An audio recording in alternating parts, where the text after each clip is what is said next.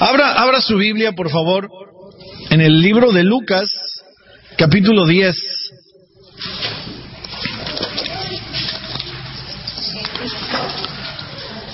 Vamos a orar antes de iniciar la enseñanza. Padre, queremos darte las gracias en todas las cosas. Poner este tiempo de estudio, de exposición de tu palabra delante de ti. Señor, tú habitas en medio de las alabanzas de tu pueblo. Te hemos alabado, hemos bendecido. Nos has bendecido con tu presencia, Señor. Y ahora queremos pedirte que abras nuestra mente, nuestro corazón, nuestro entendimiento. Que tu Espíritu Santo nos ayude a, por un lado, exponer esta palabra, por otro lado, a recibir esta palabra. Y que verdaderamente nos ayude, Señor, a entender la enseñanza del día de hoy. Padre, queremos bendecirte, darte las gracias. Dependemos totalmente de ti. En el nombre de Jesús. Amén. La pregunta es, ¿quién es tu prójimo? Y normalmente el título de las enseñanzas es una afirmación. Ponemos una afirmación, vamos a estudiar este punto. Pero hoy titulamos nuestra enseñanza con una pregunta. Es, ¿quién es tu prójimo? Y eso es realmente la esencia del pasaje que vamos a estudiar. La parábola del buen samaritano, que es una parte de lo que hoy vamos a estudiar, es uno de los pasajes más conocidos de la Biblia. Algunos de ustedes nunca había oído del buen samaritano. Todos habíamos oído del buen samaritano. Dentro de la iglesia y fuera de la iglesia, el término buen samaritano es muy conocido, muy comprendido. Se refiere muchas veces a personas que hacen el bien. De alguna manera, la enseñanza de Jesús es una de las esencias de los por qué el Señor nos ha alcanzado a usted y a mí como creyentes. El hecho que usted y yo podamos responder a la pregunta ¿quién es tu prójimo? De la manera correcta, lo vamos a estudiar en base a estas palabras. Y vamos a leer la Escritura, estos 12 versículos, y luego vamos a exponer la lección. Empezando en el versículo 25, dice lo siguiente. En esto se presentó un experto en la ley. Y para poner a prueba, Jesús le hizo esta pregunta. Maestro, ¿qué tengo que hacer para heredar la vida eterna? Jesús replicó, ¿qué está escrito en la ley? Interesante, ¿verdad? Le hace una pregunta y le contesta Jesús con una pregunta. ¿Cómo la interpretas tú? Le pregunta Jesús. Como respuesta, el hombre citó, ama al Señor tu Dios con todo tu corazón, con todo tu ser, con todas tus fuerzas y con toda tu mente. Y ama a tu prójimo como a ti mismo. Bien contestado, le dijo Jesús. Haz eso y vivirás.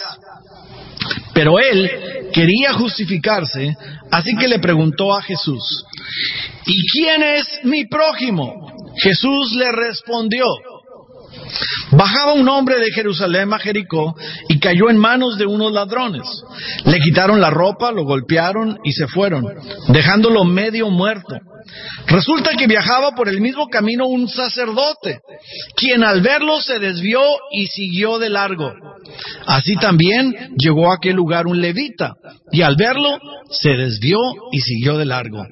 Pero un samaritano que iba de viaje llegó a donde estaba el hombre, y viéndolo se compadeció de él.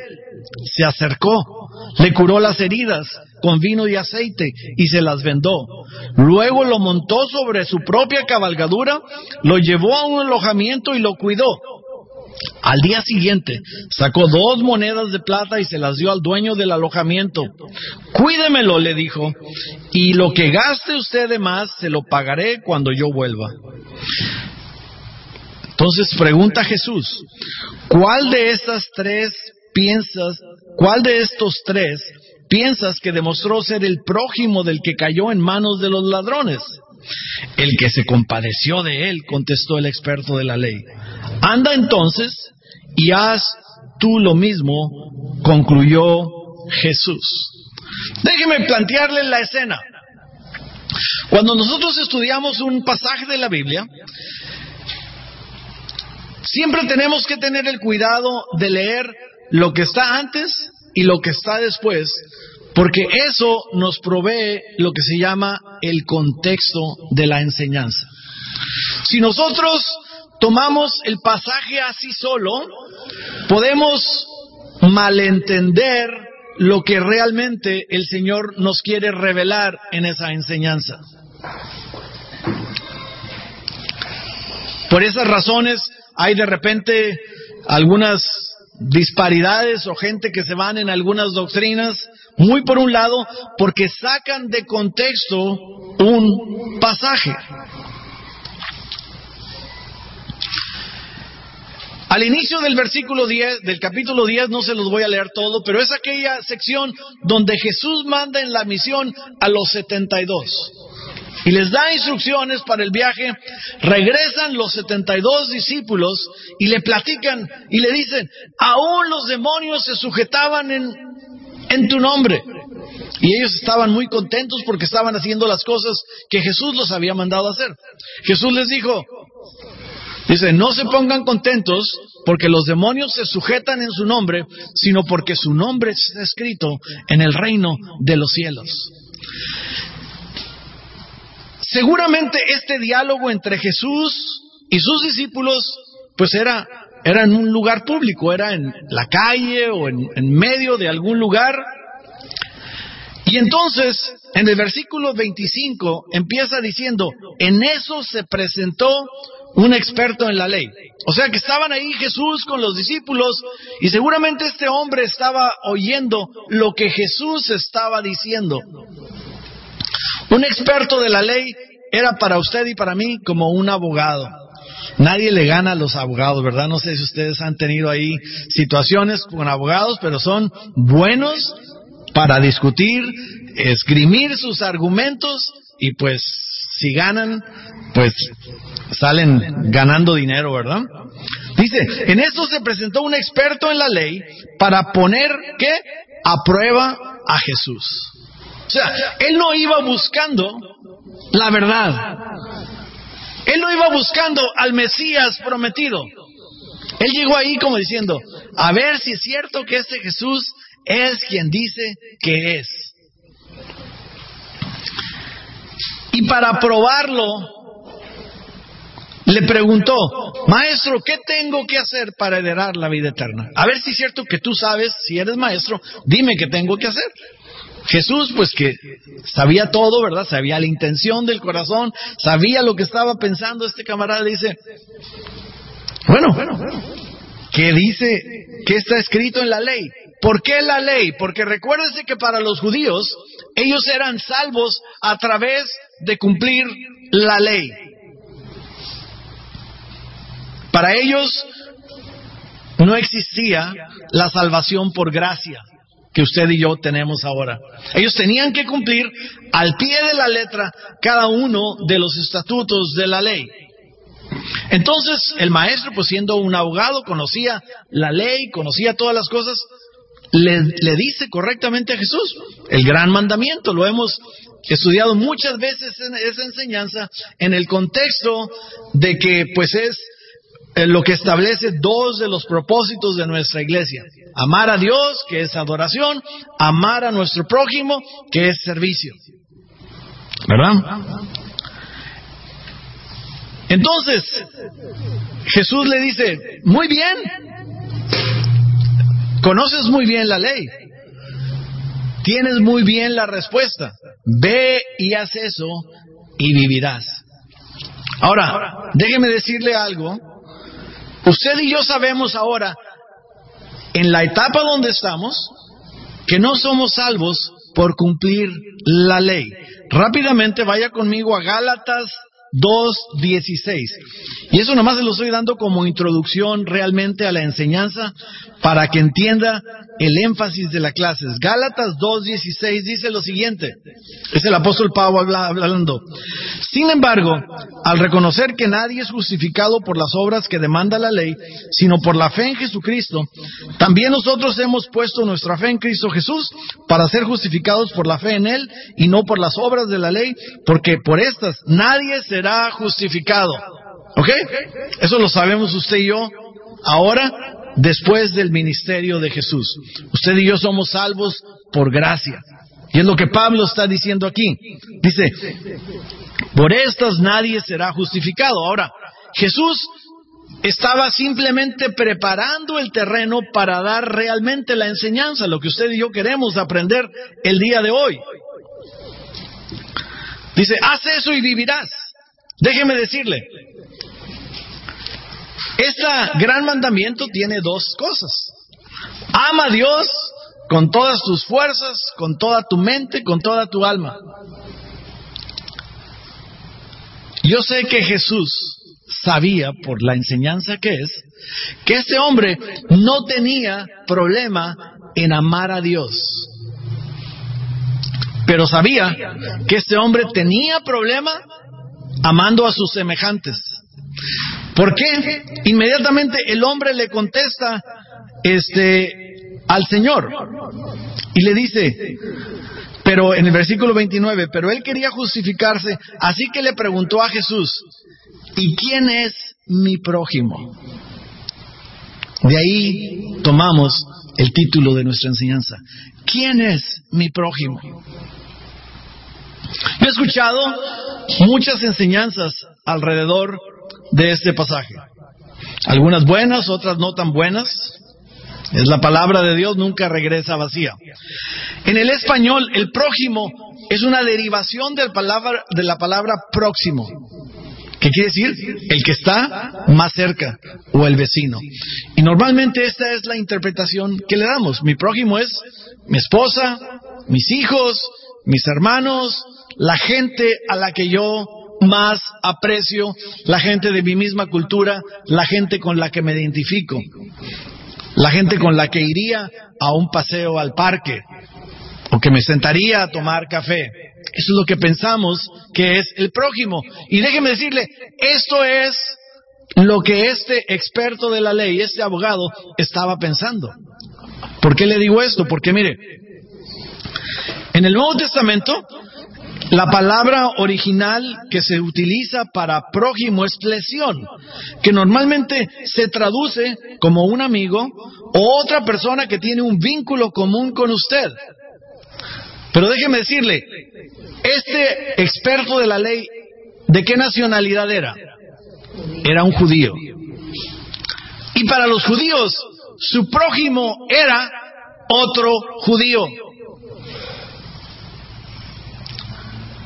Y Jesús sabía que ese hombre no nada más tenía problemas con los de otras culturas y otras razas, como ahorita vamos a ver en el caso de los samaritanos. Hemos hablado de otras veces que los judíos y los samaritanos no se hablaban entre sí. Recuerda cuando le he compartido acerca del pasaje en Juan 4, ¿verdad? El encuentro del Señor con la samaritana, cuando la samaritana se sorprende y dice, ¿por qué tú siendo judío hablas conmigo si los judíos y los samaritanos no se hablan entre sí? Los judíos despreciaban a los samaritanos, porque eran una mezcla entre judíos y los gentiles que se habían quedado ahí cuando fueron deportados a Babilonia. ¿A quién le tenemos que creer quién es nuestro prójimo? A Jesús, a Dios, ¿verdad? Y Jesús nos da la respuesta con otra pregunta y con una historia. Fíjese lo interesante, en lugar de Jesús aparecer dogmático y decirle, tu prójimo es fulano, mengano, perengano, y es aquel que cumple estos requisitos, le dice, ¿tú quieres saber quién es tu prójimo? Yo sé que quieres saber, no le está diciendo ese Jesús, no dice eso el texto, pero esa es la intención. Te voy a decir quién es tu prójimo, porque yo sé que tú tienes problemas, quién es tu prójimo. Fíjese cómo está en el texto cuando le dice al Señor, el abogado el experto de la ley, le repite el gran mandamiento, ¿verdad?, que venía en el Antiguo Testamento. Y como decíamos hace un momento, queriendo justificarse, le pregunta, ¿quién es mi prójimo? ¿Quién es mi prójimo? Entonces, vamos a sacar de esta enseñanza lo que Jesús nos está diciendo de quién es nuestro prójimo. Déjeme decirle, ¿cómo voy a saber quién es mi prójimo? Bueno, pastor, pues ya dice que ahí en la Biblia que el griego es el que está más cerca. No se vaya tan rápido, no sea tan adelantado a darse las respuestas. Espérese a ver cómo la palabra está expuesta para usted y para mí. Lo primero es que yo sé quién es mi prójimo cuando yo abro los ojos. Ay, pastor, pues si los ojos los traigo abiertos siempre, gracias a Dios, si no, pues me tropiezo, no, me caigo. Déjeme leerle varios pasajes de la historia. Y fíjese cómo hay personas, y yo espero que usted no sea de esos, que no siempre traen los ojos abiertos.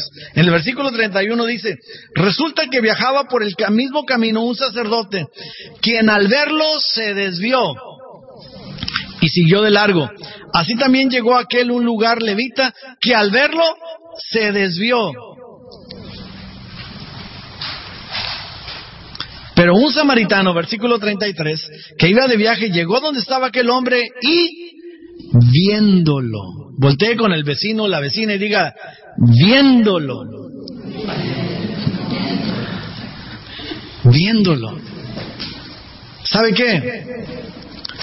Yo sé que a usted le ha pasado porque a mí me ha pasado y no somos diferentes en ese sentido.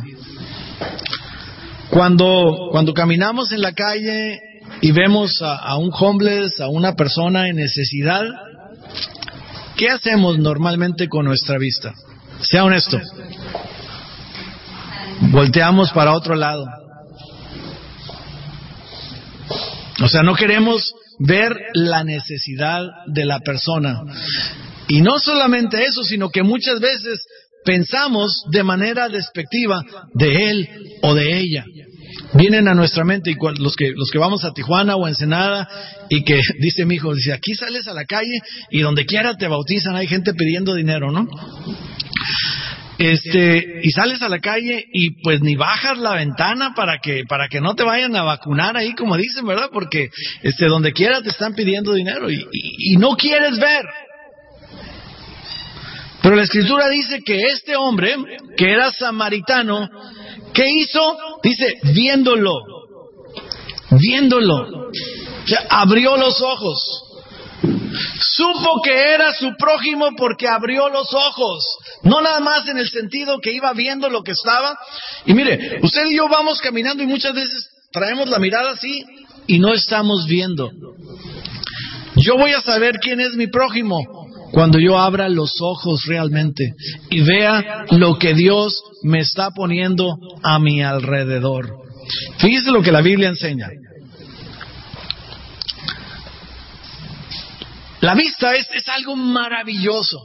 No alcanzamos a entender el don de la vista, ese regalo que Dios nos ha dado de una manera, porque es bien complejo, ¿verdad? O sea, entra la luz, o sea, capta la imagen, la pasa al cerebro, el cerebro la interpreta, la procesa y nos dice qué es lo que estamos viendo. Es algo increíble realmente la forma como nuestro ojo trabaja, pero nos ayuda a captar lo que existe, la realidad. Aún, por ejemplo, cuando estamos atorados, dice el salmista en el Salmo 121, a las montañas levanto mis ojos, ¿de dónde vendrá mi socorro? ¿De dónde vendrá mi ayuda? Volteo a ver y dice, Señor, ¿dónde estás? Ven, ayúdame.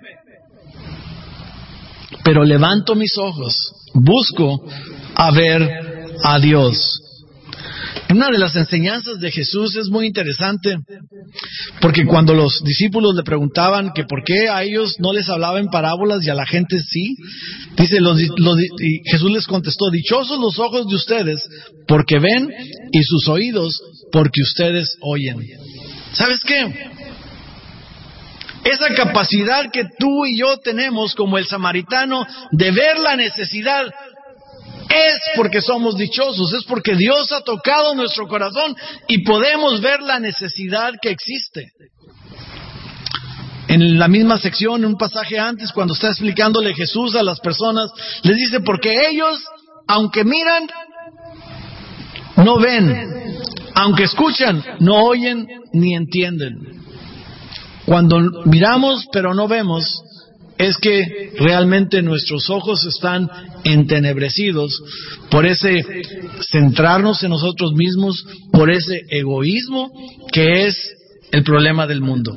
Si se acuerda de la enseñanza del domingo pasado, hablamos de cosas que no teníamos que hacer o de las que nos teníamos que cuidar para estar agradando a Dios, para amar verdaderamente al Padre y poder tener una vida como creyentes fructífera. Esta enseñanza no tiene que ver con lo que no debemos hacer, sino tiene que ver con lo que tenemos que hacer. Y la enseñanza de Jesús para ese hombre y para nosotros es: abre los ojos. ¿Quieres saber quién es tu prójimo? Abre los ojos. No te limites nada más a ver lo irrelevante, lo que necesitas para vivir. Abre tus ojos a la realidad. ¿Cómo más sé yo quién es mi prójimo? Yo sé quién es mi prójimo cuando abro mi corazón. Y si abrir los ojos cuesta, abrir el corazón cuesta todavía un poco más. Porque déjeme decirle, aunque hemos nacido de nuevo, nuestra naturaleza pecaminosa sigue insistiendo ahí. Y una de las cosas que más trabajo nos cuesta deshacernos es el egoísmo.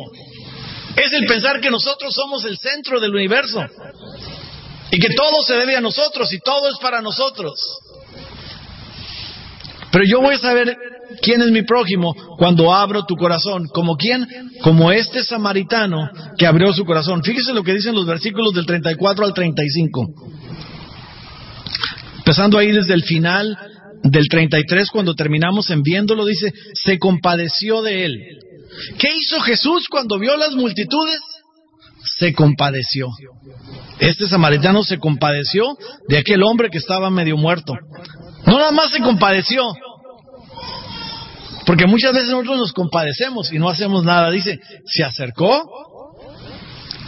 le curó las heridas con vino y aceite, se las vendó, luego lo montó sobre su propia cabalgadura, lo llevó a un alojamiento y lo cuidó. ¿Qué se necesita hacer para realmente saber quién es mi prójimo? Abrir el corazón. No nada más basta con darnos cuenta de la necesidad, sino es compadecernos de la situación de las personas y tomar acción en consecuencia. Fíjese lo que dice la Escritura. Porque mi corazón determina lo que realmente importa. Mi corazón determina lo que realmente vale en la vida.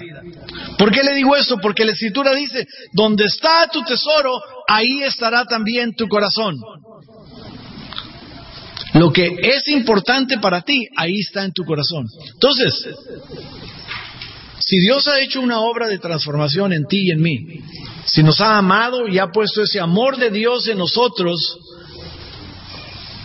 nuestro corazón debe poder entonces compadecerse de las otras personas como este hombre.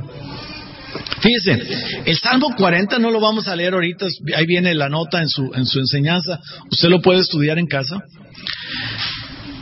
El Salmo 40 es como una progresión de lo que Dios hace en la vida del que está en la lona. Fíjese lo que dice, se lo voy a leer así, nada más la entrada del Salmo 40. Y ahorita vamos a leer ese pasaje 40:10. Dice el Salmo 40: puse en el Señor toda mi esperanza, se inclinó hacia mí y escuchó mi clamor. Versículo 2: me sacó de la fosa de la muerte, del hoyo y del pantano, puso mis pies sobre una roca y me plantó en terreno firme. ¿Con cuántos de aquí hizo eso el Señor? Estabas en la roca, en la lona, estabas con los pies en el pantano. Y el Señor tomó tu vida y te levantó, te afianzó, te lavó, te limpió y te puso tus pies en la roca. Y luego dice el versículo 3, entonces puso en mis labios un cántico nuevo, un himno de alabanza a nuestro Dios. Al verlo esto, muchos tuvieron miedo y dispusieron su confianza en el Señor. Versículo 4, dichoso el que pone su confianza en el Señor y no recurre a los idólatras ni los que adoran dioses falsos. Versículo 10, me voy a brincar. No escondo tu justicia en mi corazón, sino que proclamo tu fidelidad y tu salvación. ¿Cómo voy a proclamar tu fidelidad y tu salvación? Teniendo compasión y haciendo el bien por lo que tú hiciste en mí.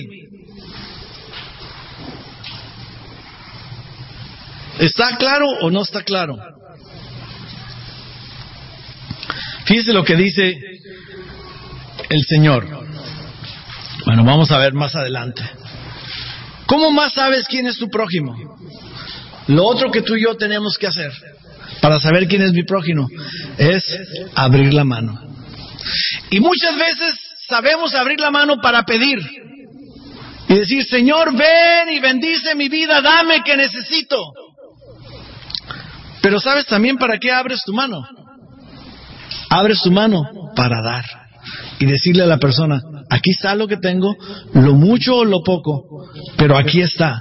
¿Qué hizo el samaritano? Dice el versículo 35. Al día siguiente sacó 2 monedas. 2 monedas eran el salario de 2 días.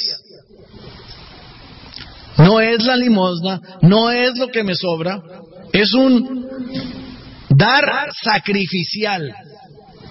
La mayoría de nosotros vivimos ajustados a nuestros ingresos mes a mes. Y si ganáramos más tampoco nos alcanzaría.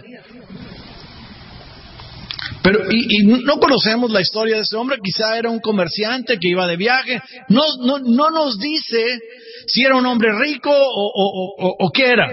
Lo único que nos dice es que él sacó 2 monedas, que era el salario de 2 días, se los dio al dueño del alojamiento y le dio instrucción. Le dijo, cuídemelo, le dijo, y lo que gaste usted de más, se lo pagaré cuando yo vuelva. Abrió su mano para poder bendecir a la persona. Entonces, abres tus ojos, abres tu corazón y abres tu mano. Cuando tú haces esto, te garantizo que podremos saber quién es nuestro prójimo. Fíjate cómo dice la Escritura. Y esto es un principio georgiano, esto no viene en la Biblia. Pero si el Señor ha tocado tu corazón, la muestra es que también ha tocado tu cartera. Mira, en la experiencia que tenemos nosotros, de caminar algunos años en las cosas de Dios, cuando hay personas que vienen a la iglesia por primera ocasión y se dan cuenta del movimiento, no sé lo que hacemos, cantamos y predicamos y levantamos una ofrenda. ¿Sabes lo que muchas veces preguntan al final de la reunión? ¿Y qué hacen con la ofrenda? ¿Qué hacen con la lana? No le llaman ofrenda. ¿Qué hacen con la lana que se da? Ya vi que el pastor trae un carrazo ahí, ¿no? O sea, ¿por qué? Porque es la naturaleza pecaminosa en la persona. Yo no doy porque tengo obligación. La Biblia enseña, ¿verdad? Cada uno dé conforme dispuso en su corazón, no por tristeza ni por necesidad, porque Dios ama al dador alegre. Dios ama al dador alegre. Entonces, si he abierto mis ojos, si he abierto mi corazón, entonces voy a abrir mi mano. Fíjate lo que dice la Escritura. Hiciste bien, siervo bueno, le respondió el rey. Puesto que has sido fiel en tan poca cosa, te doy el gobierno de 10 ciudades. ¿Sabes qué es lo poco que nos da el Señor? La bendición material. Porque la bendición que realmente tenemos en Él es la bendición espiritual, la bendición para la vida eterna. Y reinaremos juntamente con Él. Puesto que has sido fiel en tan poca cosa, en lo poquito, te voy a dar mucho más. ¿Quién quiere que Dios le dé más? Todos, ¿verdad? Es obvio. Las leyes espirituales son válidas. queremos que Dios nos bendiga, tenemos que abrir nuestra mano, no para pedir, sino para dar. Entonces, ¿cómo voy a saber quién es mi prójimo? Ya tengo 3 puntos que me da la enseñanza, muy claritos, ¿verdad? Entonces, ¿quién es mi prójimo? En respuesta a la pregunta que le hizo el experto de la ley, y con lo cual también Jesús le está respondiendo. Fíjese bien lo que enseña. Mi prójimo es quien es diferente a mí. Esa es el corazón de la enseñanza. Aunque la palabra literal significa el próximo, el semejante, el que tenemos un vínculo común, el de mi misma raza quizá, la enseñanza de Jesús, ¿cómo la pone? Fíjese cómo empieza la enseñanza. Bajaba un hombre de Jerusalén a Jericó, seguramente un judío. Jesús no especifica eso porque está hablando entre judíos, por lo tanto se está refiriendo a un judío. Se cayó en manos de unos ladrones, le quitaron la ropa, lo golpearon y se fueron dejándolo medio muerto. Pero un samaritano, ¿qué tenía el samaritano de común con el judío? Nada. No se podían ver.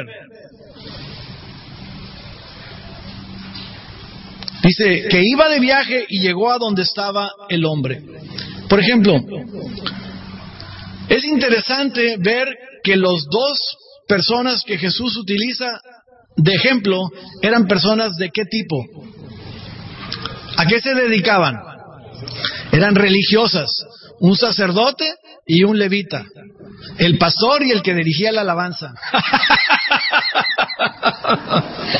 Y pasó el pastor y se hizo loco. Y pasó el que dirigía la alabanza y se hizo loco. Pero pasó un pecador, uno con quien no tenemos que ver nada, a quien despreciamos porque se va a ir al infierno. Y Él tuvo misericordia de la persona necesitada. Hermanos, esa es la esencia del mensaje de Jesús. Mi prójimo es el que es diferente a mí. Esta semana tuve el privilegio de tener un diálogo con Samuel Alatorre, y yo le compartía a Samuel una preocupación sobre nuestra iglesia en el sentido de hacia dónde vamos a ir más adelante. O sea, como una iglesia hispana en un país donde el idioma es el inglés y donde, pues, o sea, a través de la iglesia de la que somos parte, de la iglesia evangélica, hay un énfasis en que seamos una iglesia multicultural, ¿verdad? Y yo estaba tocado por eso porque estaba estudiando esta enseñanza para este domingo, ¿no? Y decía, bueno, pues quizá nosotros como iglesia tenemos que irle a compartirla a los orientales, a los afroamericanos, a otros que no son como nosotros. Y Samuel me orientó muy bien, gracias a Dios. Me dijo, no, dice, pastor, realmente la iglesia tiene que ser un reflejo de la comunidad, ¿verdad? O sea, nosotros pues somos una iglesia hispana, en Chula Vista, pues del 100% de los hispanos, dice el 90 y tantos % somos mexicanos, dice. Entonces, pues la iglesia obviamente va a reflejar eso, ¿verdad? Y yo bromeo, ya saben, con Edgar y Wendy, que gracias a ellos somos una iglesia multicultural, ¿verdad? Porque ellos son de una cultura distinta a la mexicana, ¿verdad? Gracias a Dios por sus vidas, nos enriquece el tenerlos a ellos, y gracias a ello quizá nosotros podamos ser sensibles de compartir con otros que no somos, deja tú, mexicanos, tijuanos. Aquí la mayoría son tijuanos, ¿verdad? Aleluya, dijeron todos, ¿no? Pastor, queremos una iglesia de puros tijuanos. Si hacemos eso, estamos yendo en contra de la palabra. Porque mi prójimo es ¿quién? El que es diferente a mí. Quizá va a hablar español, pero quizá va a ser de una clase social diferente a la mía. Quizá va a ser de intereses diferentes a los míos o a los tuyos. Va a tener una educación distinta a la tuya o a la mía.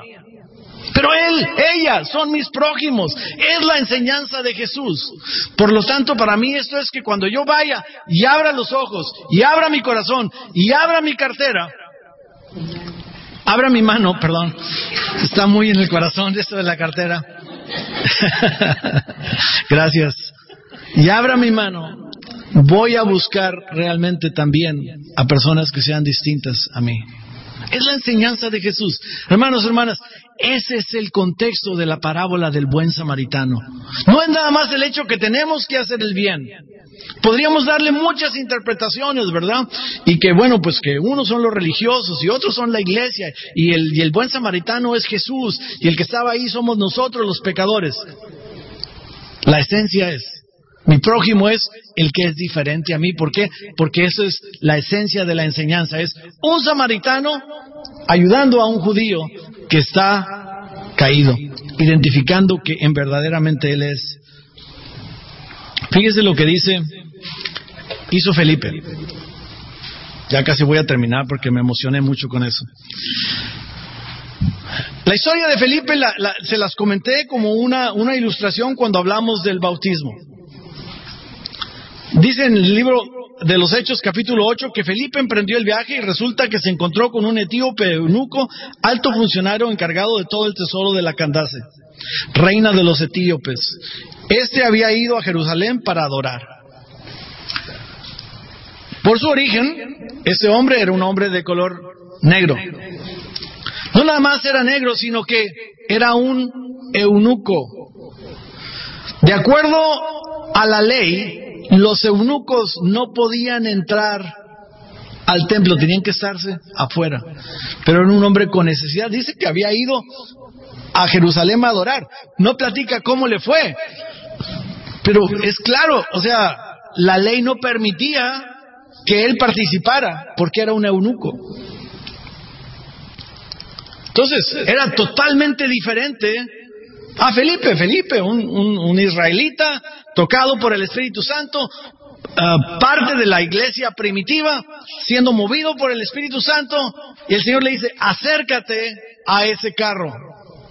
El Espíritu le dijo a Felipe, acércate y júntate a ese carro. ¿Cuál es la historia? Felipe le compartió, le aclaró el Evangelio, lo bautizó. Abrió sus ojos. Ese no tuvo que abrir la mano. Abrió sus ojos, abrió su corazón y le compartió el Evangelio. Y hago esta aclaración porque a veces pensamos nosotros que nuestra única obligación como creyentes es compartir el Evangelio. Algo de lo que he estado leyendo esta semana, y yo creo que ya se los había yo compartido, pero se los quiero hacer énfasis. Cuando usted y yo somos tocados por el Espíritu de Dios y el Señor tiene misericordia para nosotros y nos llama a caminar en las cosas que Él preparó desde antes para que nosotros fuéramos en ellas, es lo que dice la Biblia.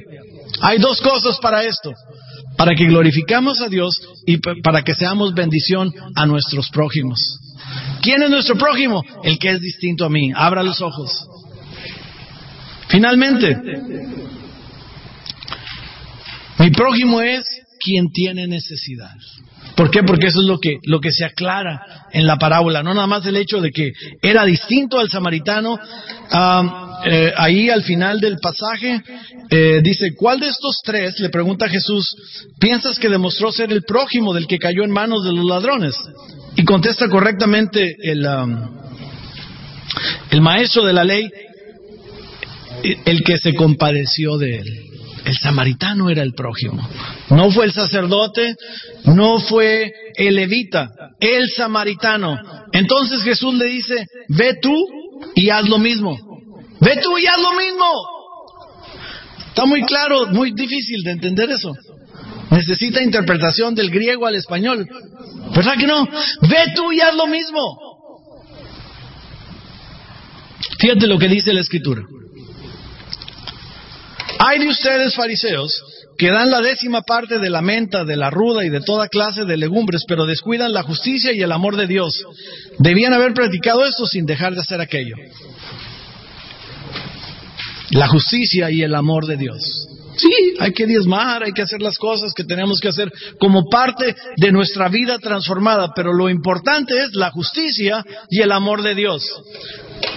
Este pasaje es de los pasajes más claros de Jesús, Mateo 5:20, porque les digo a ustedes que no van a entrar en el reino de los cielos a menos que su justicia supere a la de los fariseos y de los maestros de la ley. No importa lo que sabemos, no importa que me recites de memoria los 66 libros de la Biblia, que te sepas los salmos de memoria, que sepas distinguir las doctrinas de Pablo, lo de Jesús, lo de Pedro. No importa. No lo digo yo, lo dijo Jesús. A menos que tu justicia supere la de los fariseos y la de los maestros de la ley, no vamos a entrar al reino de los cielos. ¿Cómo lo vamos a hacer? Sabiendo quién es mi prójimo y actuando en consecuencia. Les decía al principio, ¿verdad?, que si bien es cierto que la semana pasada hablamos de cómo había cosas que teníamos que evitar, ahora entonces hay cosas que tenemos que hacer. Fíjese lo que dice la Escritura. Santiago 2, del 15 al 17. Supongamos que un hermano o una hermana no tienen con qué vestirse y carecen del alimento diario, y uno de ustedes les dice: que les vaya bien, abríguense y coman hasta saciarse, pero no les da lo necesario para el cuerpo. ¿De qué les servirá esto? Así también la fe por sí solas, si no tiene obras, está muerta. Dice ahí, nuestras vidas en Cristo, dice, esa vida de fe se manifiesta en lo que hacemos por la fe y por las obras. Las dos cosas, no nomás la fe, no nomás soy muy cristiano, aleluya, gloria a Dios, canto y esto y lo otro, también por las obras. ¿Ok? Mire, para ponérselo más claro, Jesús dijo que es nuestro deber, estamos obligados a hacerlo. Primera de Juan 3:17. Si alguien que posee bienes materiales, yo sé que todos aquí tenemos necesidad, pero ¿tienes bienes materiales, sí o no? Sí, nadie contesta. ¿Tienen bienes materiales, sí o no? Sí, claro que tenemos bienes materiales. Dice, y tu hermano está pasando necesidad y no tienes compasión de él, ¿cómo se puede decir que el amor de Dios habita en él? Este pasaje a algunos les cuesta trabajo pensar que está en la Biblia, pero dice, aquel pues que sabe hacer lo bueno y no lo hace, le es pecado. ¿Sabes hacer lo bueno? Nada más una persona contestó. ¿Sabes hacer lo bueno? Claro que sí. Por eso Dios nos ha tocado, por eso Dios nos ha hecho nuevas criaturas. Eso de que Dios viene a nosotros y nacemos de nuevo y nos hace nuevas criaturas, no es algo esotérico, así de que, ¡ay, el Espíritu! Es que una transformación real de la persona sucede. Sabemos hacer lo bueno y no lo hacemos, le es pecado. Mire, en las cosas que estaba leyendo esta semana me gustó mucho este pensamiento de uno de los pensadores pietistas que iniciaron, pues, o sea, no nada más ese movimiento, sino que es parte en lo que se basa la Iglesia del Pacto. Dice, la esencia de la vida cristiana para el creyente que ha nacido de nuevo es, o sea, usted y yo, que debemos vivir para la gloria de Dios y para el bien de nuestro prójimo. De eso se trata el Evangelio. De eso se trata, para la gloria de Dios y para el bien de nuestro prójimo. La palabra de Jesús, hermanos, hermanas, es muy clara. Anda entonces y haz lo mismo. Cierre sus ojos, vamos a orar. Padre, en el nombre de Jesús, estamos declarando que esta palabra es clara para nosotros, Señor, y conforme a ella misma, sabemos que no nada más debemos ser oidores, sino hacedores. Padre, que al salir de aquí podamos abrir nuestros ojos, abrir nuestro corazón, abrir nuestra mano, Señor. Y que en ese proceso del caminar, dando testimonio de lo que tú has hecho en nosotros, podamos identificar a nuestro prójimo como aquel que es distinto a nosotros, diferente a nosotros, y la persona que tiene necesidad. Señor, porque de esa manera estaremos honrándote, glorificándote y haciendo lo que tenemos que hacer como creyentes, personas transformadas en Cristo. Padre, te bendecimos, la gloria y la honra siempre para ti, en el nombre de Jesús. Amén.